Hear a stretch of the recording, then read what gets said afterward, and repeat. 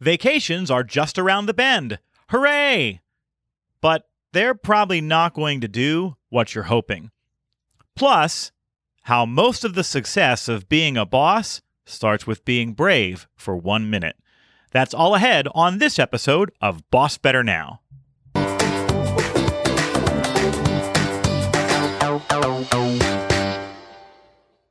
Hello again, Boss Heroes, and welcome to Boss Better Now. Today, I'm flying solo.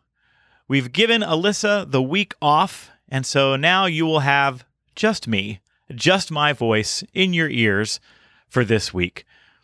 I'm excited because we have landed at the start of summer. And this summer, there's going to be a vacation explosion. We're seeing it already. People are traveling, they're departing, they're making plans, they're figuring out where they can go to get away and recharge. For many folks, you'll get to spend time with family that perhaps you haven't seen in a while. And while we all still need to be careful and follow the science, it does feel like this summer will resemble what is perhaps the closest to a normal summer than we could have hoped for. And that's great. But we've got a little bit of a conundrum ahead of us. And it's related to something that happened to me a few years ago after I attempted to complete the intense exercise program P90X. I'll be married 15 years this summer, and I remember getting ready for my wedding and feeling like I wanted to get into a little bit better shape. I mean, don't get me wrong, I had a rippling physique. The problem is it was rippling in all the wrong places. And I remember early one morning flipping through the stations on TV and coming across an infomercial for this intense exercise program called P90X. Now, most of the things they try to sell you on TV, they market by saying that it's easy and that it's cheap and easy and anybody can do it. And P90X takes the opposite approach. What they say is, we're going to kick your butt for 90 days. It's really hard, but you're going to get results. And the infomercial actually shows a lot of side-by-side pictures. Here's where I was on day 1, and here's where I was on day 90. And I was very intrigued. I thought, 90 days? I can do anything for 90 days. Well, that was the first error in judgment in a series of errors in judgment, as you are about to hear. I saw the infomercial a couple more times, and I ended up telling my fiance, my soon-to-be wife at the time, that I was thinking about ordering the product. I had tried and failed a number of times to take some weight off, and I thought, this kind of all-in intensive approach, I can get behind that. I asked her if she wanted to do it with me, and she was a little bit hesitant, but she wanted to support me, so she said, okay, I'll give it a try. I will tell you that about halfway through the program, she said, this isn't for me. She will tell you that she is a proud graduate of P45X. When we got the program, I was ready to dive in. And so the first day of exercise, I attacked it. And what they tell you is that each of the workouts is about 60 minutes. Well, that's if you never press pause. So most of my workouts took about 90 minutes, but I was committed. So on that first day, I went all in on the workout. And the next morning when I woke up, boy, I was sore. But I said, I'm going to push through. So I did the second day's workout. A lot of push-ups and pull-ups and really intense work. And when I got up the morning after that, I was really sore. But I knew that the only way this was going to happen, the only way I was going to get this transformation was just to plow through. And so I did. I did the third workout and then the fourth workout. And by the fifth day, I literally could not move. I woke up unable to move from the waist up. I vividly remember my now wife having to help me put on my dress shirt for work because my arms just sort of hung out at the sides as if they had no function at all. She had to button the buttons on my shirt. I was in a tremendous amount of pain. I went to the doctor Eventually, after feeling this way for a couple of days, and it didn't lessen, it didn't abate. I was really suffering, more so than I ever had before in terms of being sore from any kind of exercise. And when I went to the doctor, I was diagnosed with delayed onset muscle soreness, DOMS. And I think if my memory serves, it was really about the buildup of lactic acid around the muscles, and had settled in and really caused a lot of pain and inflammation. And what he told me was the only way through this, the only path to recovery for you is rest. You went too hard for too long and your body's been damaged. And you need to give your body a chance to recover. And I think our workforce is in the exact same circumstance. We have spent the better part of the past 14 months going hard, enduring one of the most stressful, anxiety-filled, disruptive periods of our adult life. And like a redlining engine, our efforts have resulted in us potentially breaking permanently. We have not provided for the rest and recovery needed to heal from everything that has taken place. If you think about where your staff is right now, they're probably still coming to work, but I'd be surprised if they were given 100%. You've probably seen your folks going through the motions. Maybe people just feel stuck. They're there, but they're not entirely plugged in. Maybe you feel this way yourself. It's not a surprise. You've probably heard us talk on the podcast before about languishing, and about that name for this sort of in-between space of mental health between depression and flourishing. I think there's going to need to be a tremendous amount of attention paid to this state of being and the lack of rest and recovery that many in the workforce have received. Think about it. Most adults work 49 weeks out of the year in order to get 1 week of vacation. There's 52 weeks in the year. We work 49 weeks. We get a couple of paid holidays and maybe 1 or 2 sick days in there. And we do it all in the hopes of getting our 1 week off, our 1 week of vacation. And that's sad to think about, isn't it? That we bust our hump all year long just to get 1 week, if you're lucky, at the beach or at the lake or camping or doing whatever it is that you do to recharge and renew. And the truth is, though, this is a uniquely American experience. Americans are the most overworked population on Earth as far as industrialized countries go. Here's some data for you that I pulled. 76% of Americans work more than 46 hours per week. 134 countries on Earth have laws limiting the length of the work week. The U.S. does not. In an average year, Americans work 137 hours more than the Japanese, 260 hours more than the British.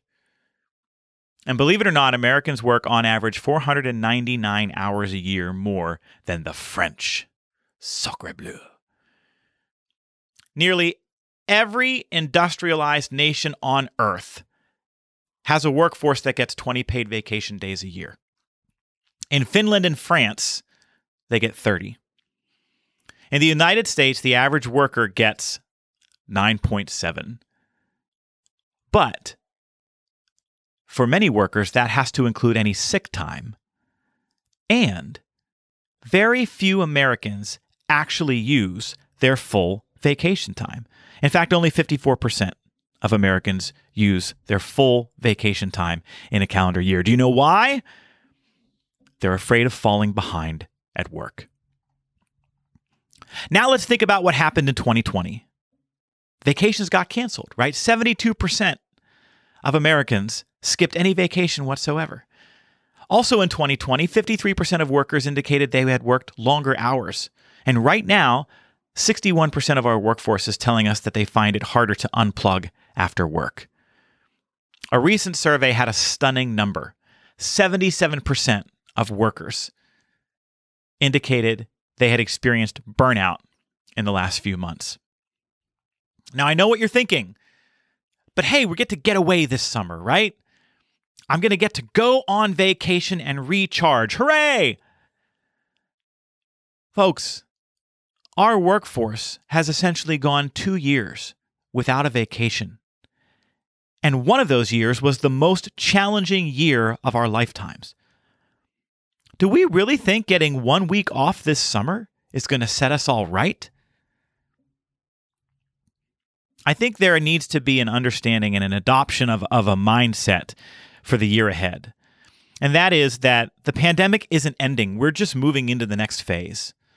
And that next phase is the long, slow mental health recovery from languishing, from all of that stress and anxiety. And to an extent, that recovery is going to be hindered by the nonstop encroachment of the American workload.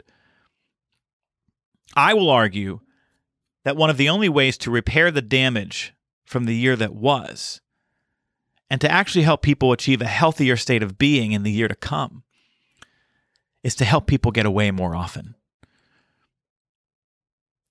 We're seeing companies do this now. Just a few weeks ago, LinkedIn added a week of paid vacation for all of their employees. Citigroup has gifted some of their employees some paid mental health days that they can take when they want. You're seeing companies hire more help, create longer weekends, adjust schedules, grant early dismissals, randomly close on certain dates, and dramatically increase how they encourage their personnel to use their PTO. This is going to be critical in the year ahead. And so I want to encourage you, boss heroes, to be more flexible when it comes to helping your folks get away, to encourage them to get away. When you see folks who are kind of remaining plugged in at work when they are supposed to be using their vacation time, please encourage them not to do that. Let them know that you want them to disconnect, you want them to unplug. We all need a break from the demands of our jobs. And I'm here to tell you that 1 week this summer isn't going to cut it. In the year ahead, in the months to come, start thinking about how you can help your people take breaks and get away more often. What do you think? Are you going to get the chance to take a little bit more vacation in the year ahead than maybe in years past? What kinds of innovative things are happening where you work to help people disconnect and reset and recharge? I would love to hear about those. You can email the show at bossbetternow@gmail.com. If you're watching this episode on video, either on our YouTube channel or on our Boss Better site or Facebook page, then just drop a comment in the box below. We'd love to hear from you, and if you share any innovative ideas for how you're helping people get away, we may spotlight them on the show and send you some cool Boss Better swag. We come now, of course, friends, to our Boss Better question of the week, and just because I'm alone, literally sitting in a room talking to myself, doesn't mean that we can't do the Boss Better question of the week. Bosses build camaraderie on teams by making it easier for people to find things in common with each other. So every week we give you a question that you can use at meetings, at huddles, even in one-on-ones to facilitate connection and build camaraderie. And this week's camaraderie question of the week is as follows. What is your favorite nighttime guilty pleasure snack food? Now, disclaimer, when you go out into the world and you research the kind of healthy versus unhealthy eating habits of Americans, you will undoubtedly encounter advice that says nighttime eating is the worst, right? Especially sugar. You consume that stuff at night, it sticks to you. It's unhealthy in a variety of ways. So we're not condoning any such behaviors here. But if you choose to indulge at night while moving through the Netflix, what's your favorite snack of choice? I will confess that for a lot of years, it was, for me, ice cream or chips and dip. Man, I can put down some chips and dip. I can do some damage to a little tub of hell of a good French onion dip. That is for sure. As many of you know, I've worked to change some of my own eating habits in recent years, dropped a fair amount of weight during the pandemic, and I've been able to keep it off. And so I've given up sugar and white flour, which has been a big key in helping me maintain that weight loss. So my nighttime snack indulgence for the better part of the past year has either been veggies and dip or veggies and low sugar peanut butter, or I've become a big fan of Orville Redenbacher's Simply Salted Popcorn. I'm kind of addicted. There's a lot of different kinds of microwave popcorn out there, and some have much higher levels of carbs and sodium in them than others. And this is one of the more healthier alternatives. It's very lightly salted, doesn't have a bunch of junk on it, and it's really good. What's your guilty pleasure? You can tweet me at JoeMull77 or Instagram at JoeMull77 with your favorite nighttime guilty pleasure snack food. And you can ask this question in huddles as well and find out from your team what their go-to snacks are. Hey, then wouldn't it be cool if the next time you want to celebrate a contribution that somebody made on your team, you actually had an idea of what their favorite snack was, and you could gift that to them with a nice note detailing the contribution they've made. See, it all comes back to learning how to boss better. And that's the camaraderie question of the week.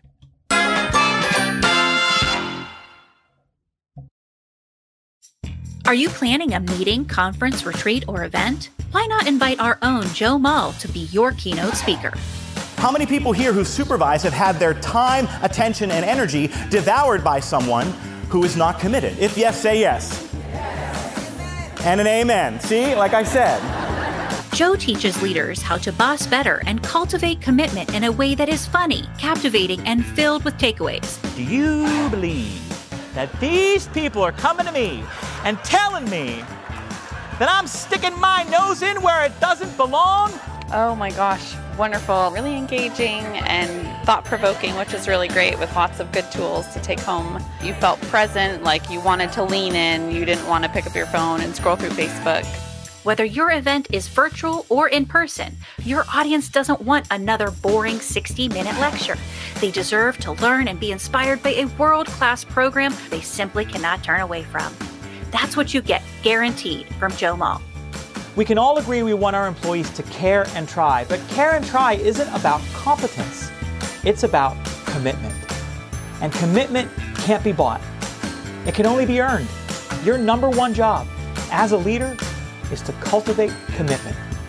For more information, visit joemull.com/speaking.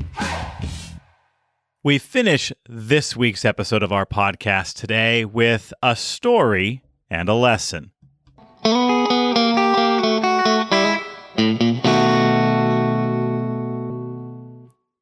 If you want to be a great boss, it will require you to be brave on nearly a daily basis. The good news is that being brave takes almost no time at all. A few years ago, when my daughter Lily was 9, she took an acting class, a class for kids at our local community theater, and she loved it.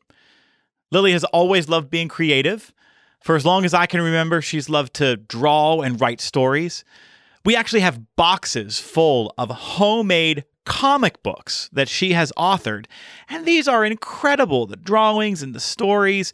If she ever hits the big time as an author, those babies are going to fund Daddy's retirement. So, Mr. Mull, what would you like to name your new boat? The SS Lily, please. After the acting class was over, it was really no surprise that Lily told us she wanted to audition for the junior production of Mary Poppins that the theater had just announced. And I remember thinking, my time has arrived. You see, folks, my bachelor's degree is in music and theater. I've done a lot of performing, and so I was excited. I said, Lily, hey man, this here thing is sort of your daddy's jam. If you want, I would be happy to help you get ready to audition. She asked me what was involved in doing an audition, and I told her that it's usually just a combination of performing a few lines in character and singing a few bars of a song. You mean by myself? Yeah, but it's only for a minute, honey. Well, that's when everything changed. I watched the enthusiasm drain from her body. Oh, well, I don't know. I'll think about it.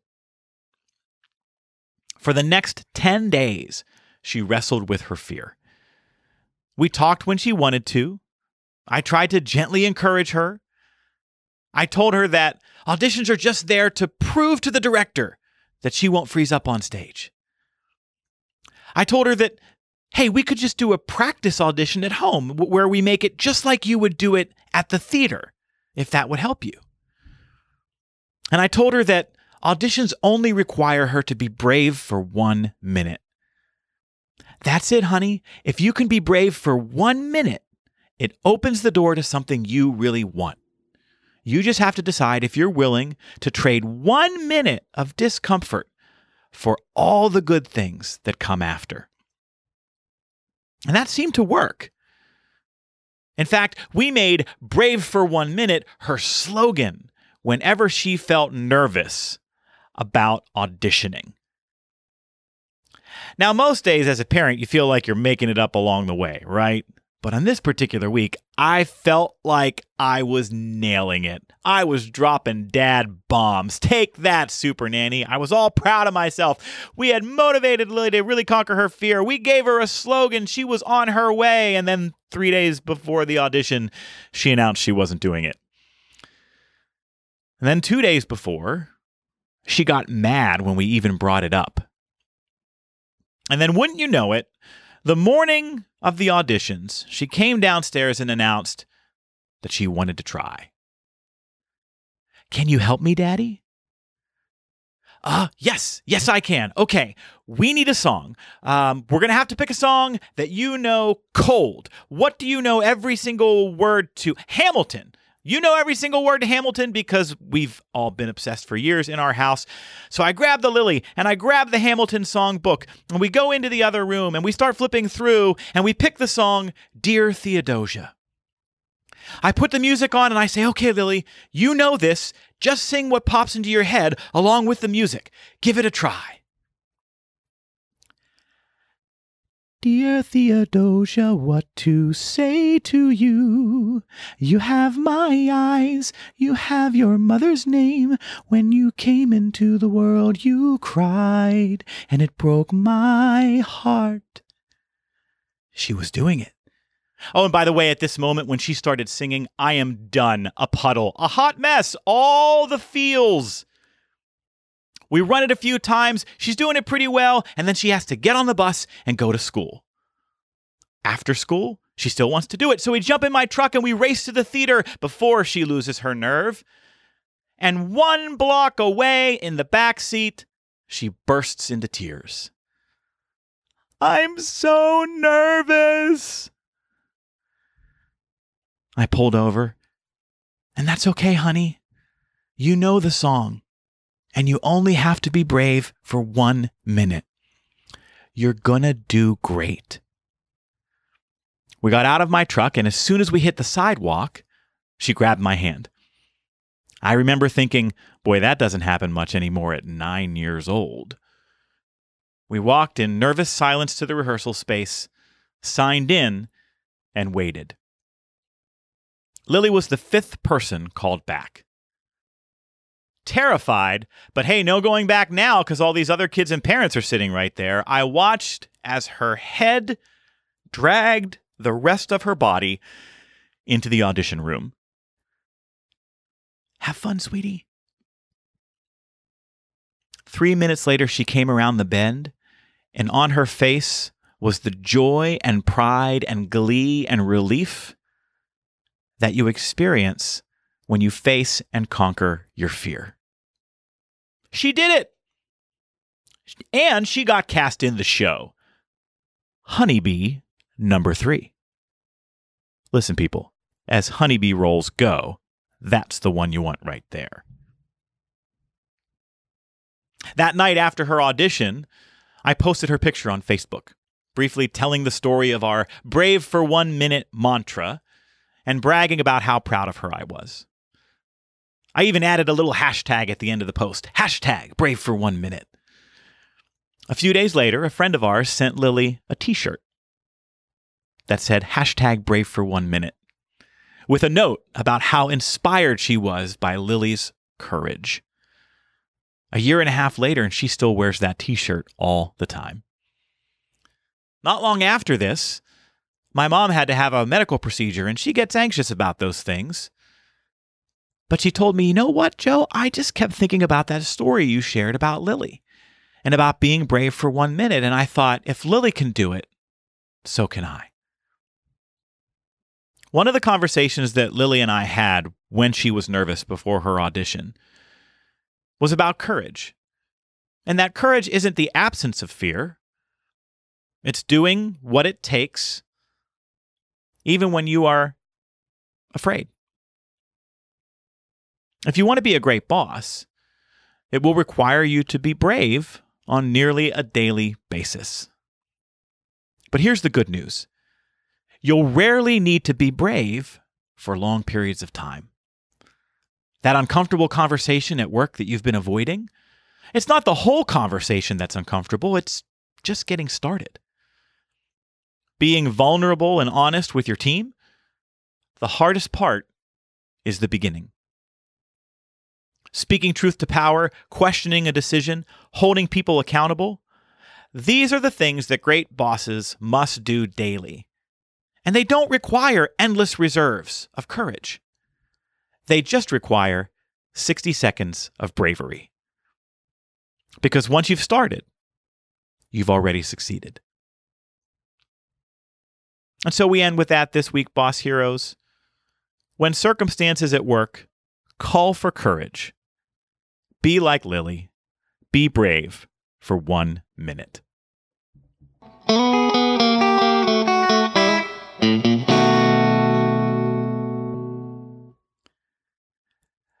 Well, that's our show this week, friends. I'm so grateful for the time you spent with me. I'm so grateful for allowing us to be on your radar and continue our work for our mission of filling workplaces with better bosses. Thank you for all that you do to care for so many. We'll see you next time.